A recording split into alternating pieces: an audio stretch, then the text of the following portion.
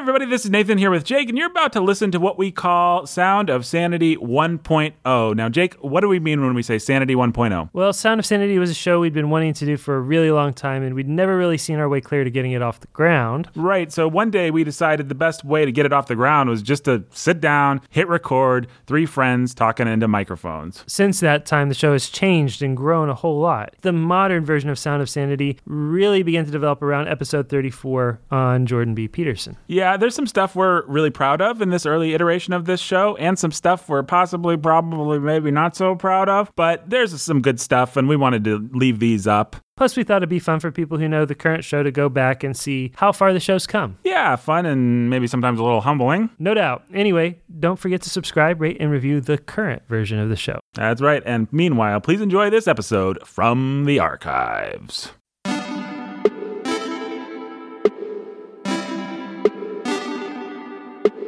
You are now listening to The Sound of Sanity. The sound will continue for the duration of the program.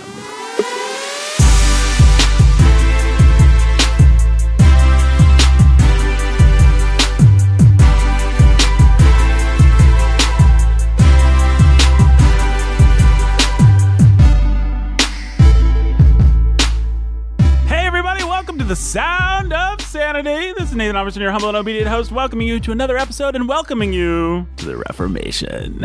That's our new, that's Warhorn Media's new catchphrase. True or false, Jacob Menzel, Pastor Jacob Menzel, CEO of Warhorn Media. True. Benjamin Sulzer, engineer extraordinaire. It's me. Welcome to the show, folks. Today we're talking about the Gospel Coalition. Gospel Coalition, more like Gospel No-alition. That's what I wanted to call this episode, but Jake said, let's call it something good. And I said, all right, we'll call it something good. Talking about the Gospel Coalition today. Yeah. Why are we talking about the Gospel Coalition, Jake? Because they are very Poportunistic. They are very Poportunistic. They are very Poportunistic. They take every opportunity that they can. That's a portmanteau. Who invented it? You'll never know. Yes, you will. It was me. We'll get to that portmanteau. That portmanteau is coming up later in the program, folks. You're going to be excited about that. But we wanted to read an article by the Gospel Coalition, the fine fellows and ladies. This is by a lady, I believe, named Miss Rebecca McLaughlin. Mm-hmm. Ben, you've got the article pulled up. Tell us Miss McLaughlin's stats. Her stats? Her stats. I don't know what you mean by stats, Nathan. Yeah, like her strength, weight. Oh, right. Yeah, so, yeah. The number of XP points she's accrued. She holds a PhD from Cambridge University and a theology degree from Oak Hill Seminary in London. She has addressed audiences ranging from professors to prisoners and spoken alongside leaders such as Andy Crouch and Paul Tripp, and she's a regular writer for the Gospel Coalition and has her own website. That's right. I've got a little history with her in that, well, we don't really have any history together, but she wrote an article, which I wrote an article in response to, which you can find on warhornmedia.com. It's entitled, Sorry, Gospel Coalition. Doctor Who is not like Jesus Doctor or something Who is like not that. like Jesus. I did not come up with the title, but it's a fine title. I kind of wanted to call I this. didn't come up with it either. No. Jake didn't come up with it. Definitely not me. We really love this title. Clearly. Sorry, titler, if you're listening. All right, Ben, should we just read it? Do we want to set this up a little bit more, Jake? Anything you want to say about this, about the Gospel Coalition? I think the article speaks for itself. All right, let's hear it. This is title 50 Shades of Love. 50 Shades of Love. We're just going to read bits of it so we don't do copyright. No, we don't want to violate any copyright. Yeah. But let's hear some 50 Shades of Love. Sounds romantic. Now as we're recording this, doesn't it? Valentine's Day just came up. Oh, yeah. This article ran on February 13th, a day before Valentine's Day. The day before Valentine's Day. Right. All right, Ben. Sure. So 50 Shades Freed, the third installment of the infamous trilogy that began with 50 Shades of Grey, is being eviscerated by critics. The first film traded on its transgressive concept, but a mainstream movie series pushing the boundaries of danger and erotic acceptability struggles to find itself when the third film begins with the protagonists getting married. While most of us long for a happy, stable, committed relationship, the routines of marriage are seldom the stuff of movies. Yet as much as this third film is apparently poorly executed, and I have no desire to watch it or its forerunners, the idea of this awkward move from transgressive eroticism to marriage can teach us something about the human condition. It is perhaps something those of us who identify as Christians and rightly champion marriage as the only context for sex will hesitate to acknowledge. Marriage is ultimately unsatisfying. Well, then she goes on to talk about how, well, the heading is, the next section is, marriage is not meant to fully satisfy. In marriage, you have an imperfect human being who's your lover, but really Jesus is your lover because he's She actually does call him your lover. She does actually say a choice quote to perhaps. Yeah. Let me find it here. Yeah, but when we look to our immortal lover, the good we have in our marriage deepens and becomes better because it is part of a larger love story, and Jesus is our immortal lover. That's the idea. Oh, I have to read this other line. He can literally take us to the moon and back and fulfill every dreamy metaphor of every love poem ever written. Whoa. And Rebecca McLaughlin says, that's the answer. Do you want, transgressive sex? Do you want more out of your marriage? Well, the answer is to look to your immortal lover. If you're attracted to Christian Grey, you should exchange Christian Grey for Christian love. Christian love. Christian love. Capital C, capital L. That's how she... Yeah. And so she ends her article by emphasizing what Jake just said, and she does it in her own inimitable way through a verse that she wrote for Valentine's Day. So let's summarize the article up to this point. Jake, how would you summarize the article up to this point? So 50 Shades of Grey is a thing. Right. Slightly related to that is the topic of marriage, which nobody finds ultimately satisfying until they make Jesus their lover who can take them to the moon and back and fulfill every sexual metaphor for them in every love poem ever written. Yep. Now, that's a good summary of the article. What's a nice summary of the article? Like if we were gonna, because we're gonna giggle. I'm gonna not be able to stop myself from laughing. But I want people. I want to be as fair as possible. The best spin. Okay, yeah. I think that was actually a fair summary. I think it was too. Yeah. But here's the best spin I can put on it. 50 Shades of Grey is trying to tap into a longing that people have for intimacy that can only be fulfilled in intimacy with Jesus. Mm-hmm. That's basically it. Yep. Yes. Yep. But it's really, 50 Shades doesn't really even have, I think it's just there to be in the title. Right, it's a nice, clicky kind of title. People might begin to see. Basically, like if you long for sex or marriage or intimacy, no matter how transgressive or biblical, it's only fulfilled in Jesus. That's pretty much it. That's it. We're literally not allowed to read the whole article because we might be violating copyright, even with fair use. I don't know. We don't want to risk it. But you can read the whole article. We'll link to it in the show notes. She never really gets into what might be good about Christian marriage as opposed to Christian Grey marriage. Or what's evil or bad about anything about 50 Shades. No, she really doesn't. The point of the article really isn't, and I think she might even admit this, it's not really about 50 Shades. 50 Shades is just the hook to get you interested in an article that's ultimately just about we find our fulfillment in Jesus. And so whether you're looking for transgressive eroticism, like that But she does end with some verse that she wrote, and that may be the place where she's most explicitly dealing with 50 Shades of Grey. And Mr. Benjamin Sulzer, in his inimitable style now, will share that poetry with our listeners. I will gladly share it, Nathan. Okay, here we go. Though they market 50 hues of that monochrome abuse, study love, and you will find love is patient, love is kind. Love won't envy, boast, or bait. Love does not manipulate. Love won't push you into bed, assault your mind, mess with your head. Love will treat you with respect, cherish, honor, care, protect, not delight in your disgrace, but give his life up in your place. Feeling wanted may entice, but love is seen in sacrifice. So don't be fooled by Christian Grey when Christian love wants you today. Don't be fooled. Oh, Mandy, can you imagine how many people have been pulled back from their desire for a Christian Grey by reading that beautiful bit of verse? I'm trying to imagine. I myself, just this morning, I was like, I'm ready to give myself to some transgressive eroticism. And then I read that beautiful poem, and I thought, what's the last line, Ben? Christian love wants you today. But what about what's the second line? So don't be fooled by Christian Grey. You know what? I'm not going to be fooled by Christian Grey. No transgressive eroticism for me, or regular aggressive marital eroticism either. No, none of that. None of that. That's a very strong exhortation. What's the point of the poem? Oh, the point of the poem? Do you say poem? Poem? Poem. Did you just say poem? I didn't. Poem? Poem. How many syllables in the word poem? 2. 2? Let's hear it. Poem. Poem. Poem. Poem? Poem. Does that sound weird to you, the way he says it? Poem. If you say anything enough times, it sounds weird. Poem? So. No, but Ben says poem. Poem. Poem. What? I say, my dear fellow. Poem. Poem. Poem. Poem. That's what you're saying. Poem. You should just say poem. I think I should say poem. All right, let's talk about this article by the Gospel Coalition. What's it called? 50 Shades of Love. 50 Shades of Love. 50 Shades of Love. Oh, guys, I don't know where to start talking about this. I guess we talk about pop culture on our podcasts and stuff. The Warhorn Media, Sound of Sanity, specifically Sound of Sanity, this program, we like to talk about pop culture.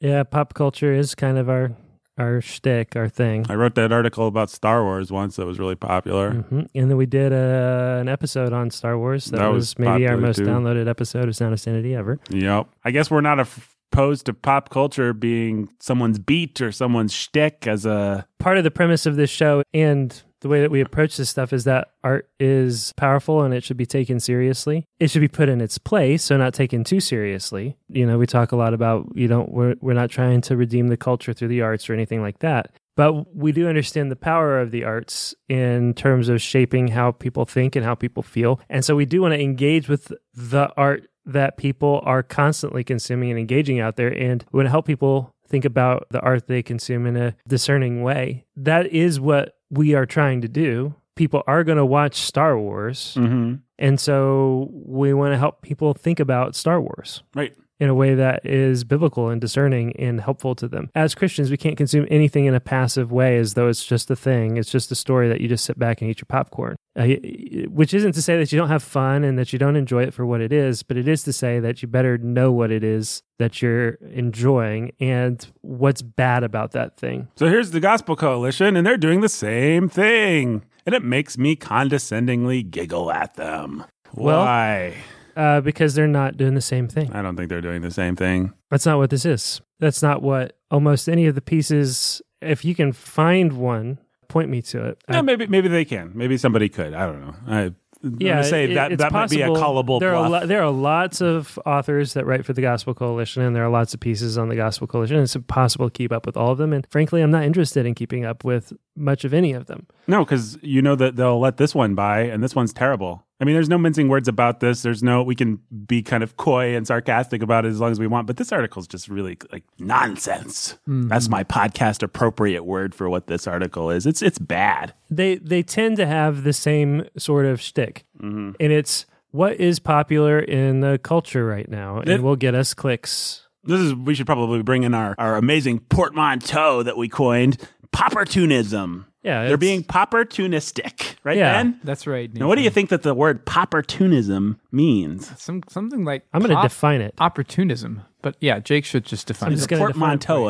of pop, which stands for popular, and opportunism, which stands for opportunism. Here it is. Here's my on-the-fly definition. When you opportunistically take advantage of something in the pop culture in order to get clicks and likes and shares, you cram it into a formula that you have. Yep. That's what they do. That's pretty much what it is. And you can see, it's not just the Gospel Coalition. You can see lots of Christians and, of course, lots of pagans, too. They don't really have a lot to say about this thing or that thing, but it's a popular thing. It's something that's trending on social media. It's something that people are talking about. And so you do your little hot take. And, how many articles have we all in our time, whether it's Gospel Coalition or many, many other websites, Christian and pagan, clicked on, realized they have absolutely nothing to say. They've simply created an empty package. All they've done is Jesus juked you. Right. And that's basically what any article that you see that's like this, that's what it is. You better define Jesus juking, because I didn't know what it was when you first brought it up today. Well, in this case, it's this splashy thing in pop culture has something vaguely to do with sex and marriage. Here's Jesus who will fulfill every sexual and intimate longing that you have. Fly you to the moon, for crying out loud. Yeah, so it's the formula is really simple. This piece of pop art that you're interested in, or that you think your niece or nephew or grandson will be interested in, taps into a longing that is only ultimately satisfied in Jesus. And so We put the splashy pop culture thing in the title. We tip our hat to it at the beginning, and we identify the one thing that is the desire that everybody's really looking for in that. We lump everybody together, Christians and non-Christians alike, into a category of all longing for this thing that's only ultimately fulfilled in Jesus. And we have a fair use reason to grab a picture of steamy Dakota Johnson and whatever the guy that plays Christian Grey and looking longingly into each other's eyes, and we can make that'll be clicky too. That'll be clicky too. And so, boom. Now we feel relevant, and now we'll get clicks and shares because everybody wants to feel like they're relevant and to feel like they know what's going on, but also to feel like they got the better answer in Jesus. And so, over and over and over again. Here's the thing that was good about this thing, that this movie, it was tapping into this reality. Now here's Jesus, or here's the gospel, or here's grace in a way that more fulfillingly and satisfyingly taps into these needs that this movie is trying to, in one way or another, play off of or appeal to. And it could be Wonder Woman. Is humanity worth saving? There's sin and there's innocence, and we need a savior. And it doesn't matter if that savior is a woman who runs around in her underwear and fights the Nazis, as we're fond of saying. Mm-hmm. None of that matters. All that matters is that it taps into a little bit of depravity, a little bit of hope, a little bit of redemption, and boom. See, look, this is a place where you are longing for this thing that's fulfilled in Jesus. And that's a good thing that you're looking for that, but it's fulfilled in Jesus. And the filmmakers behind these movies, guess what? They know that people have a problem with sin and the need for hope and redemption, and movies play off of that all the time. It's hard not to, because it's built into the human condition. This kind of thing drives me nuts. We've talked about it before, but it's where the whole world is saying, we made a movie where we were using Gal Gadot's femininity to sell the idea that women should be a certain way, and then Christians are like, it's about redemption. Jesus, redemption. And the pagans are like, no, it's not. And then the Christians are like, well, you just don't understand how it is. We understand this movie better than you do. It's like they think we're still living in, like, you go back to the 1940s, the Catholic moral majority. There was actually a Catholic censorship office that all the movies went through. Like, I think we may have talked about a little bit with Casablanca. There was actually a time where the pagans had to package this stuff as Christian, and then maybe, I mean, not really, but maybe you could forgive a Christian for engaging with it as though it had that worldview. But now the pagans don't have to pretend like they're doing anything but making propaganda for the stuff that they believe in. So they do it explicitly, and they say it, and then they write the articles. And Cosmopolitan magazine says, and they talk about it, Woman. And then they talk about how they're going to affect the plebes who won't read these articles, and it will change the culture down the line. And then Christians will move the ball down the line. I'm gonna eat my popcorn and enjoy this thing and figure out the closest path to the gospel or to Jesus from this thing. So just to save off a potential objection here, just because you see a wonderful website, like let's say, for example, warhornmedia.com, Ben, that's a good website. It's a good one. Just because you see a website that's using pop culture, that's appealing to your desire to know and be informed and be discerning about pop culture, it doesn't necessarily mean they're being poportunistic. You can actually write an article. Now, I don't know that anybody's written it. Maybe they have, maybe they haven't. I haven't bothered to find out. Bet you Doug Wilson has. Probably, but yes, I think actually maybe he has. You could write a good article about, I'm not going to try and write it right now out loud, but you could write a good article about 50 Shades of Grey. That's not poportunistic. Okay, no, the fact is people in churches across the United States are watching and reading 50 Shades of Grey. Sure.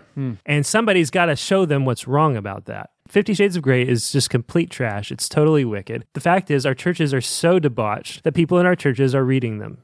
And so that's the world that we live in. So and that's not to mention the pagan environments that we work in and live in. And I remember when the first 50 Shades of Grey came out, I was working a job with some, I shouldn't get into it. But the point is, I was around for conversations between women who were talking about 50 Shades of Grey, talking about what was popular about it. I remember one woman saying, oh, well, I'd let a man beat me if he took me on helicopter rides too. I mean, I remember that being a cute little argument that the workmates were having around the water cooler. And I was just like, I wish some Christian would, it would have been nice to have a couple good handles on how to talk about it, on how to deal with it. But all a opportunistic article will give you is the ability to do a Jesus juke, which is, I see that you long for intimacy. that intimacy can only be satisfied and fulfilled in Jesus. And that's all that you're given. Right, that's not helpful. When my workmate says, oh man, if a dude's rich enough, then he can spank me, I can't just say, Jesus! It doesn't, Nope. The Gospel Coalition hasn't done any work to help me understand. So there's two things that she could potentially have done with this article. Number one, she could somehow use 50 Shades, and I think this would be almost impossible, but let's just say, for hypothetically, she could somehow use 50 Shades of Grey to make me understand Jesus and the broader theological truths better. Well, she hasn't done that. The other thing that she could do is actually write an article dealing with 50 Shades of Grey, which is what I think the actual helpful, good article would probably be. She hasn't done that either. She's just waved a little magic wand called Jesus. And I hate to talk that vainly about him, but I want to because it's what she's doing. Yeah, it really, in some kind of what we want to accuse articles of this of doing, is really taking the Lord's name in vain. Yeah. What does Jesus have to do with 50 Shades of Grey? Well, what he has to do with it is that all your gross fantasies point to Jesus, as it turns out. No, some of them don't. Yeah. Well, but the longings behind them do. The longings behind them do, Nathan. Okay, so really anything, that's the thing about this Poportunism is you can take anything and you can say, well, it's depraved, so therefore it points to our desires for Jesus. Or it's good, but it's not as good as Jesus. Is there desire involved somewhere? One way or another, that desire amounts to Jesus. On what level, is it true that we're human beings and we're misdirecting our desires?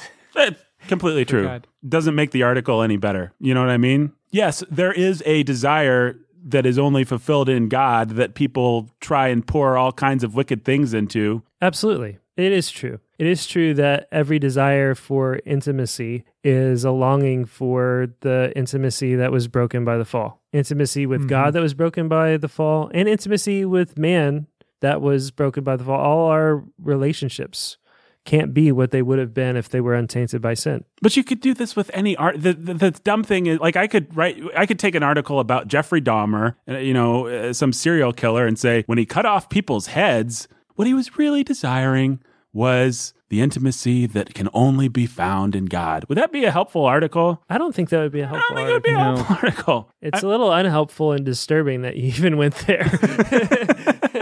Well, I was just trying to think of the grossest example of what she's doing, because it is true that you could take anything from the most depraved to the most innocuous. That's right. Apply this stupid formula to it. That's right. So I'm sorry, it is disturbing, but I don't know. I thought maybe it would be helpful because she could actually do that. And I think that's what she's done here. She's taken something that the only real answer to it is just don't. It's wicked. It's pornography. Well, this article is pretty dumb. I'm dusting my hands in triumph. I think we can probably be done with this episode, right, fellas? Sure, yeah. Yeah, Poportunism loses. We have successfully been anti-Poportunistic. Down with Poportunism. Up with real discernment. What do we want? Lunch? Discernment. When do we want it? Now. Oh, right, discernment. I said lunch, but I also want discernment. You'll get your lunch. Both. Well, and you have to understand, Ben, your desire for lunch, while it might seem very real, will that lunch ultimately satisfy you? Oh, no. You'll get hungry again, won't you? Yeah. What you really understand... I don't even want to finish it because it is blasphemous. I mean, come on. Yeah. Come on. All right, I'm glad we... Oh, no! Oh, goodness. Devil's advocacy alarm. I knew it. Okay, I don't think the devil's going to be have to wait for lunch. I don't think that... No, yeah, sorry, Ben. You're going to have to put off that lunch. That's okay. You'll understand your own human longing better. Good. Oh, good. And it'll help you have a deeper understanding Fantastic. of blah, blah, blah.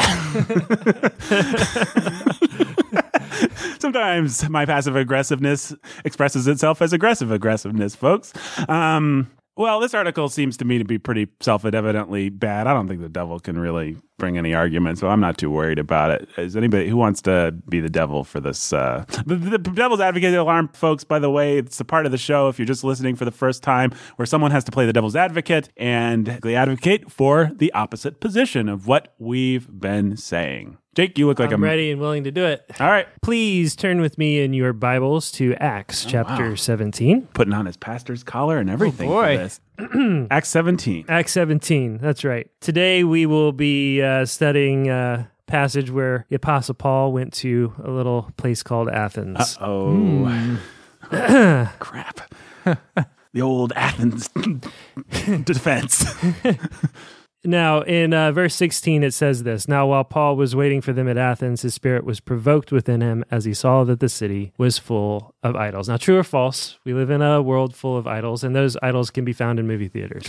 True. Okay, a little bit later, verse 22. So Paul, standing in the midst of the Areopagus, this Mars Hill, said, Men of Athens, I perceive that in every way you are very religious. For as I passed along and observed the objects of your worship, I found also an altar with this inscription, To the unknown God. What therefore you worship as unknown, this I proclaim to you. The God who made the world and everything in it, being Lord of heaven and earth, does not live in temples made by man, nor is he served by human hands as though he needed anything, since he himself gives to all mankind life and breath and everything. And he made from one man to every nation of mankind to live on all the face of the earth, having determined allotted periods and the boundaries of their dwelling place, that they should seek God in the hope that they might feel their way toward him and find him. Yet he is actually not far from each one of us. For in him we live and move and have our being, as even some of your own poets have said, for we are indeed his offspring. Let's just stop there for a minute, guys. Okay.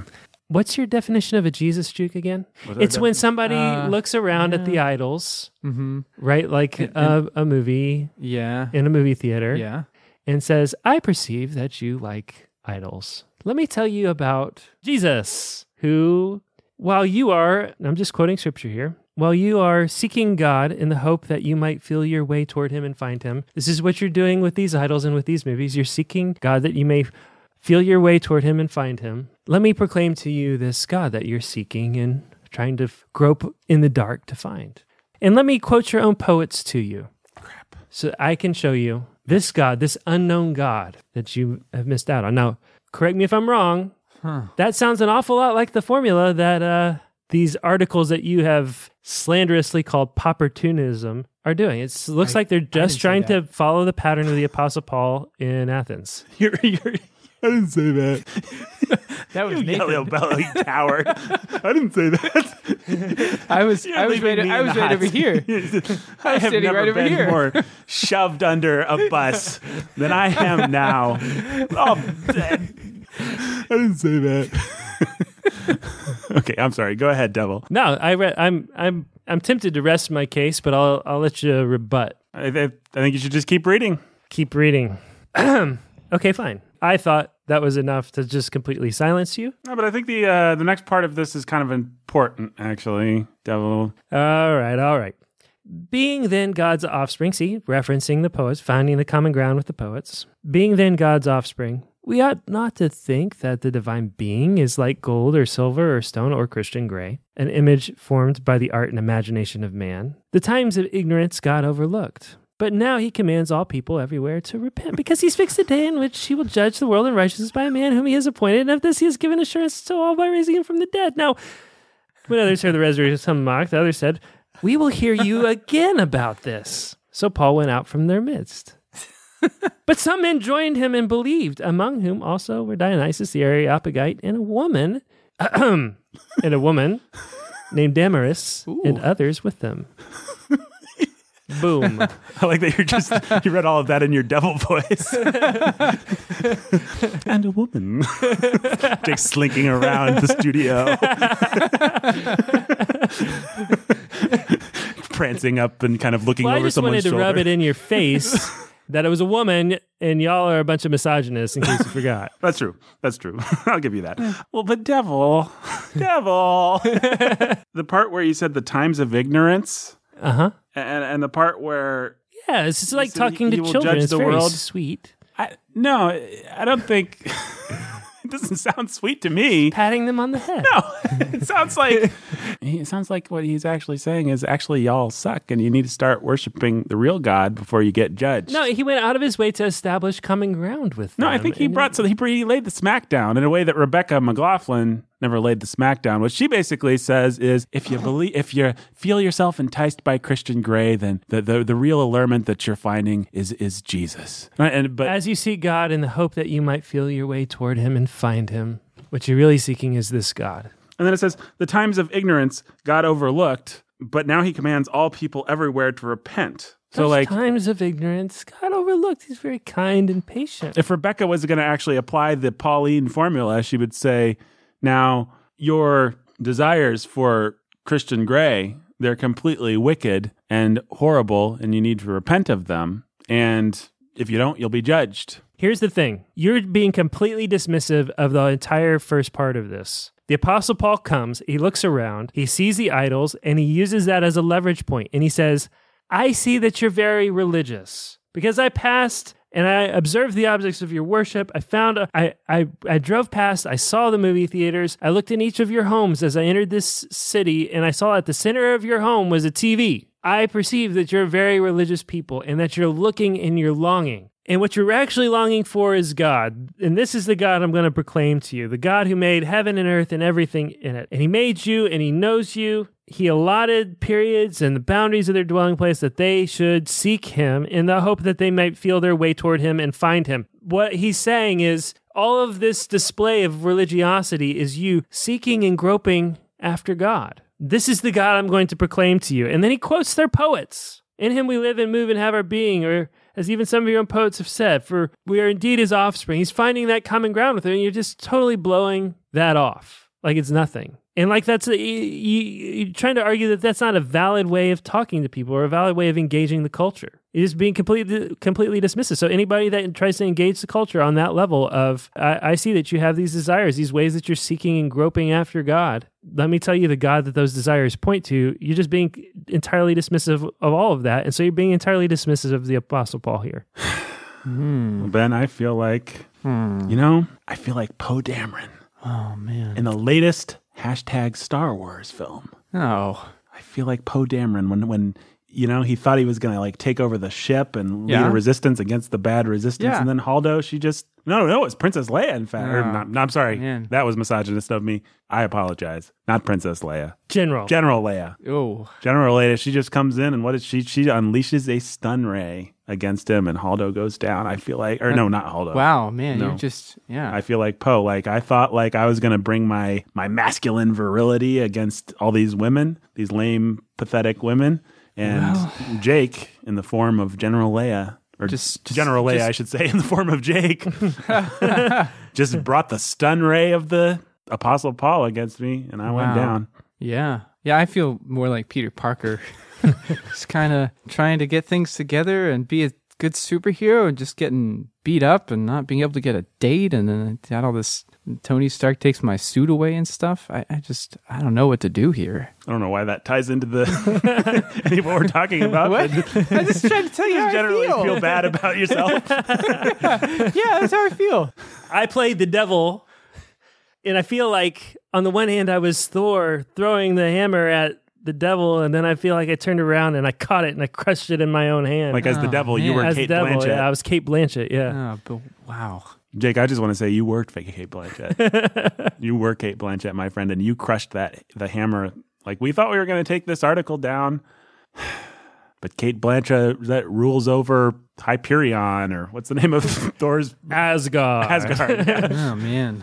Whatever that world is called. Well, Asgard isn't a place anyway, so it's maybe there's still hope for us. You know what I mean? And Peter Parker, he just had to take responsibility. Yeah. And Poe just kind of had to learn his lesson, and then he could be in charge. Right. Yeah. As long as he learned to... What lesson did Poe learn in that thing? Shut up and trust the women. Yeah.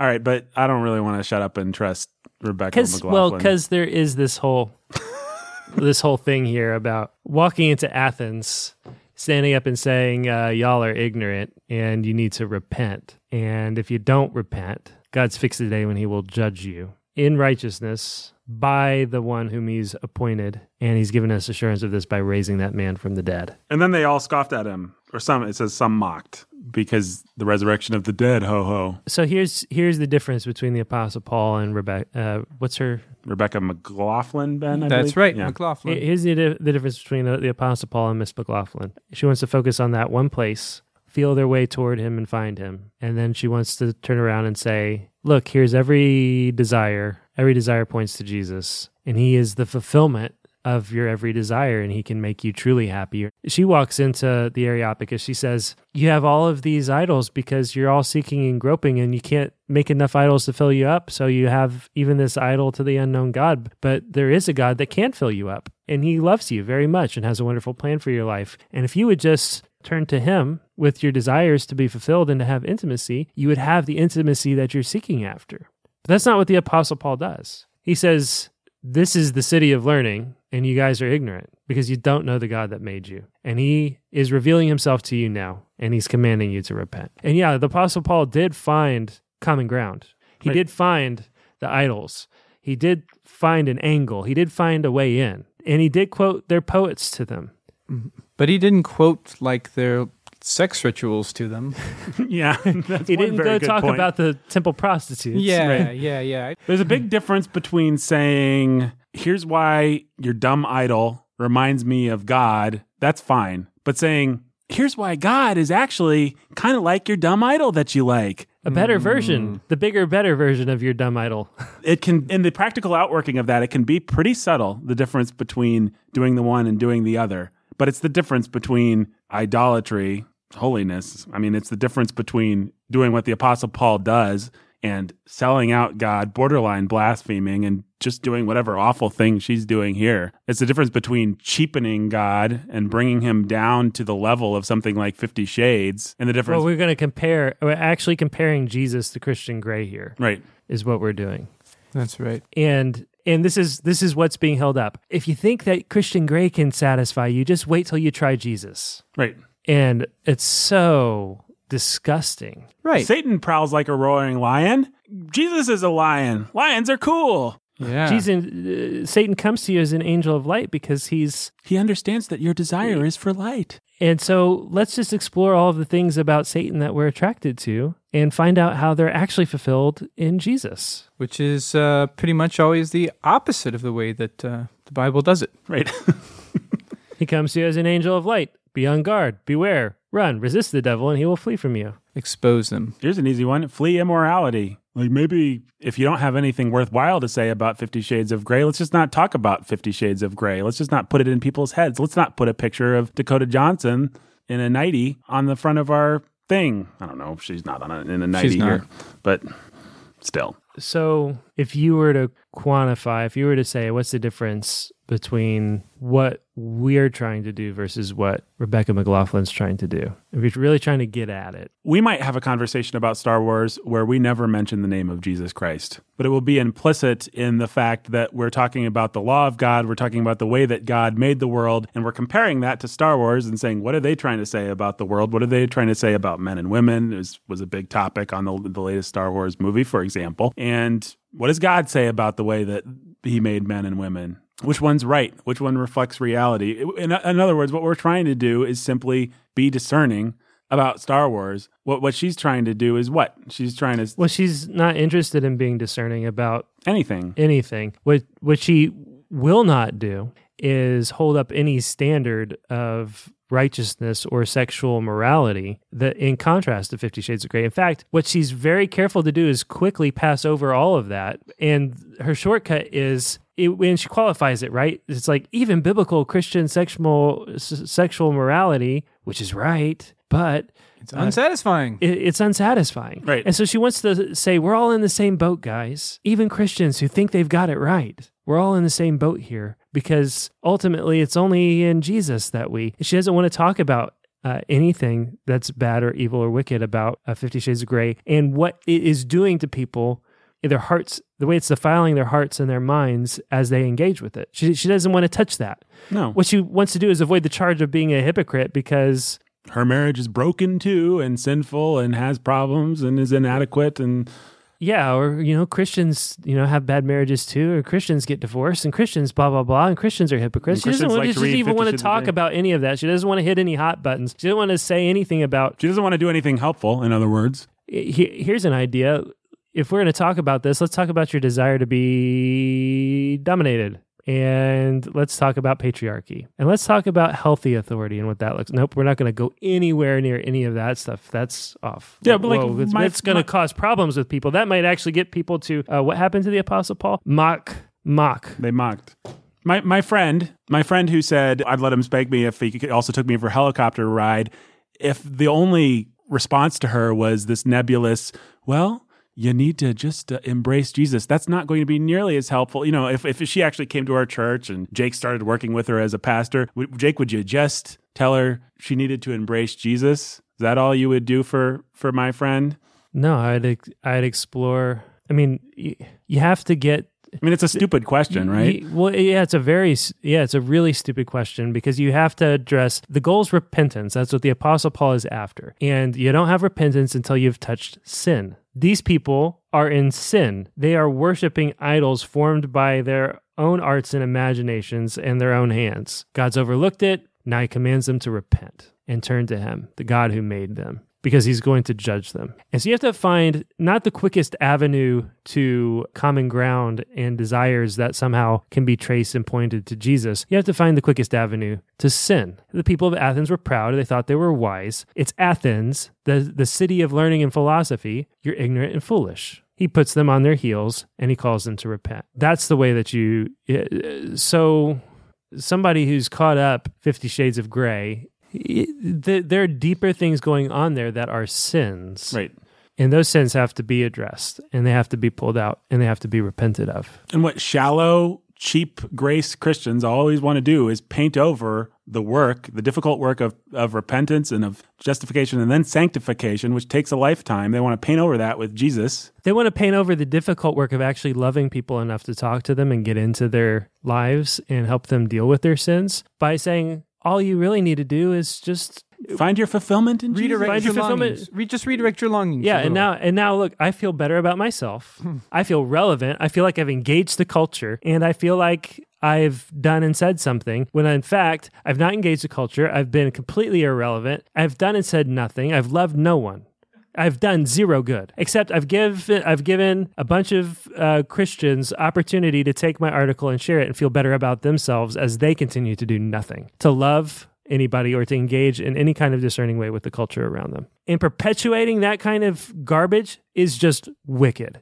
The worst kind of hypocrisy. It's total hypocrisy. To dress that up and pretend like that is being helpful, like that's doing the work of God, that's evangelistic, that's promoting any kind of wisdom or discernment is just hypocrisy. It's the exact opposite of that.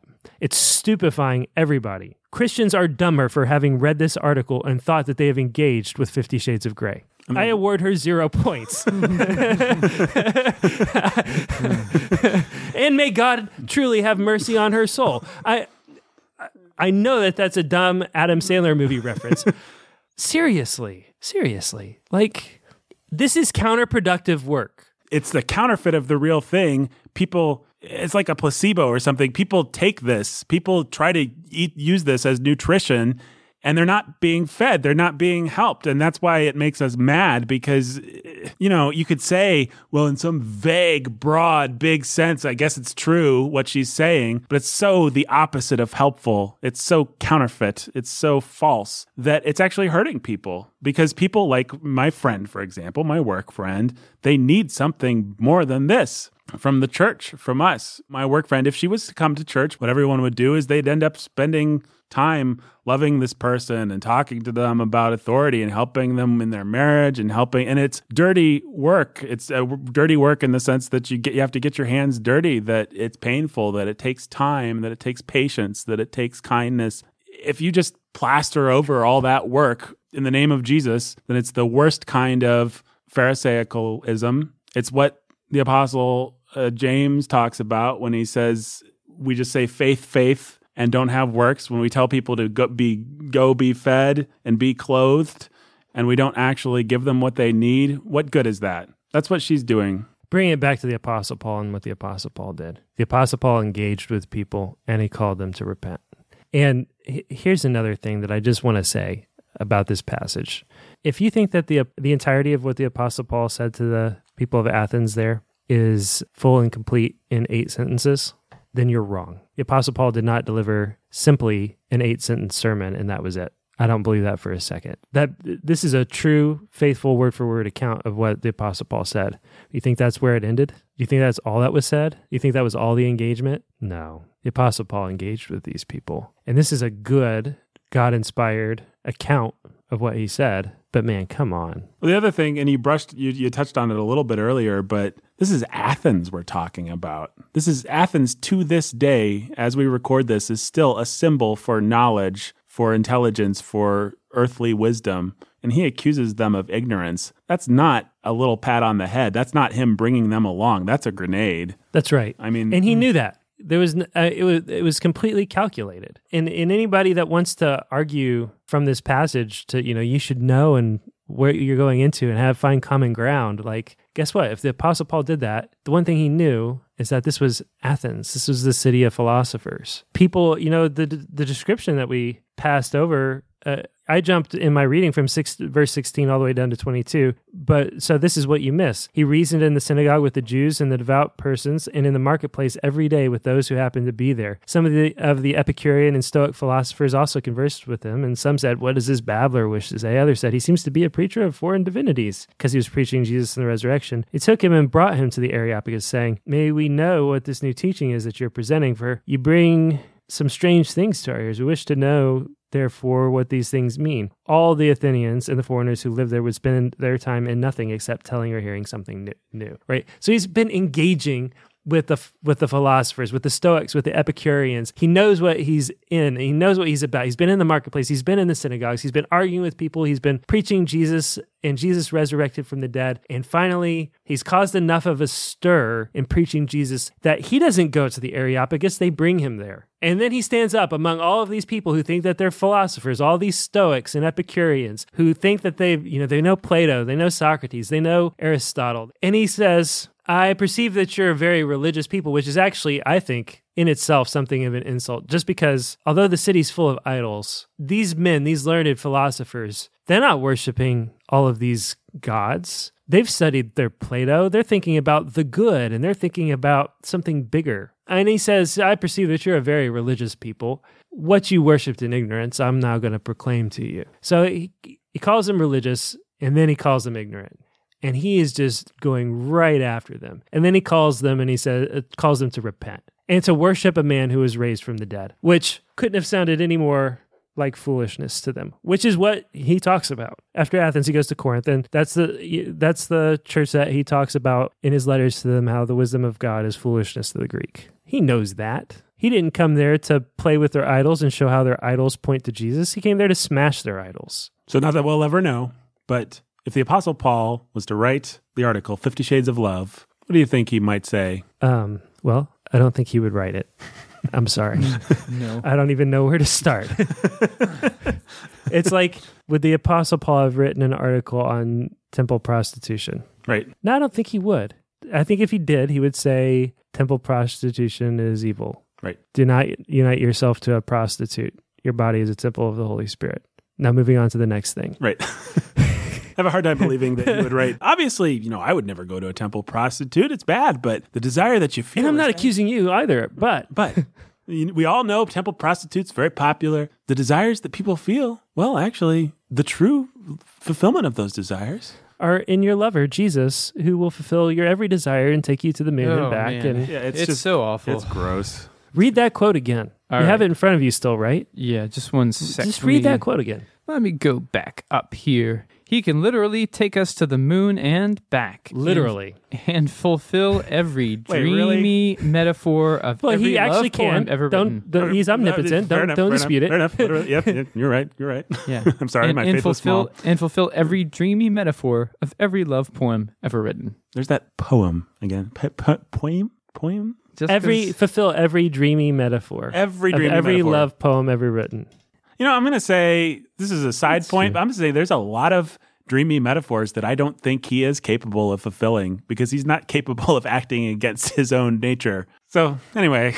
That's really But he can fulfill the longing behind those metaphors. Yeah. This is the whole problem. This is the garbage that's being sold to you. Is whatever your longings are, whatever it is that you want and desire, we're not going to pretend like we're not going to talk about, we're not going to address the fact that those desires are bad. They're wrong and they need to be repented of. Yeah. They don't need to be repented of. They just need to be fulfilled in Jesus. Your desire to be chained up in a red room somewhere and abused I'm not going to bother saying that that's right. We'll just skip over anything that's twisted or wrong or evil about those desires, either on the receiving or the acting end. No, those desires just need to be fulfilled in Jesus, and then those problems just all go away. Just fulfill it all in Jesus, who can fulfill all of the all of the dreamy metaphors from every love poem ever written. We'll just kind of gloss over all of it. Yeah, it's so stupid. It really is. I started out going into this episode, I was thinking this article was dumb. The more we talk, I'm just like, this article's wicked. Because the dreamy metaphor that the scripture uses for this kind of stuff is life and death. If you live according to the flesh, you will die.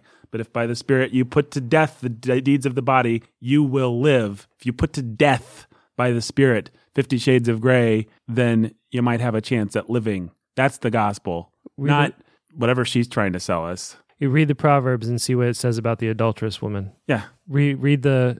It doesn't say, when you desire the adulterous woman, what you're really desiring is Lady Wisdom. Nope. They're the opposite of each other. Something called antithesis. Right. You have one, you have the other. You can't have both. One leads to death, the other leads to life. Right. Choose you this day whom you'll serve. That sucks. Life is good. It's just like, But if you desire death...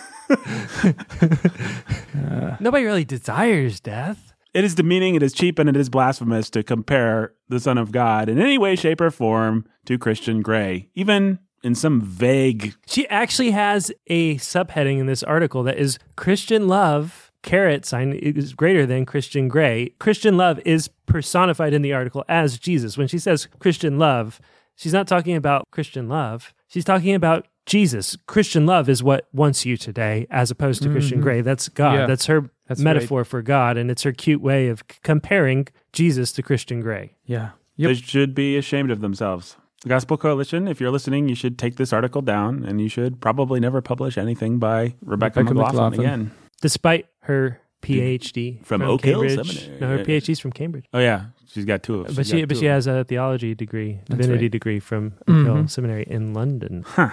I'm depressed. You guys want to play a fun game? Yeah. Sure. Yay. This is going to be fun. All right, guys, today, you know what? We had so much fun a couple episodes ago or whenever that was, telling a fun story. Let's tell another fun story. All right. Once upon a time, there was a man named Ben Sulzer. Nobody thought he was cool. And they were right. But they were also wrong in a certain sense.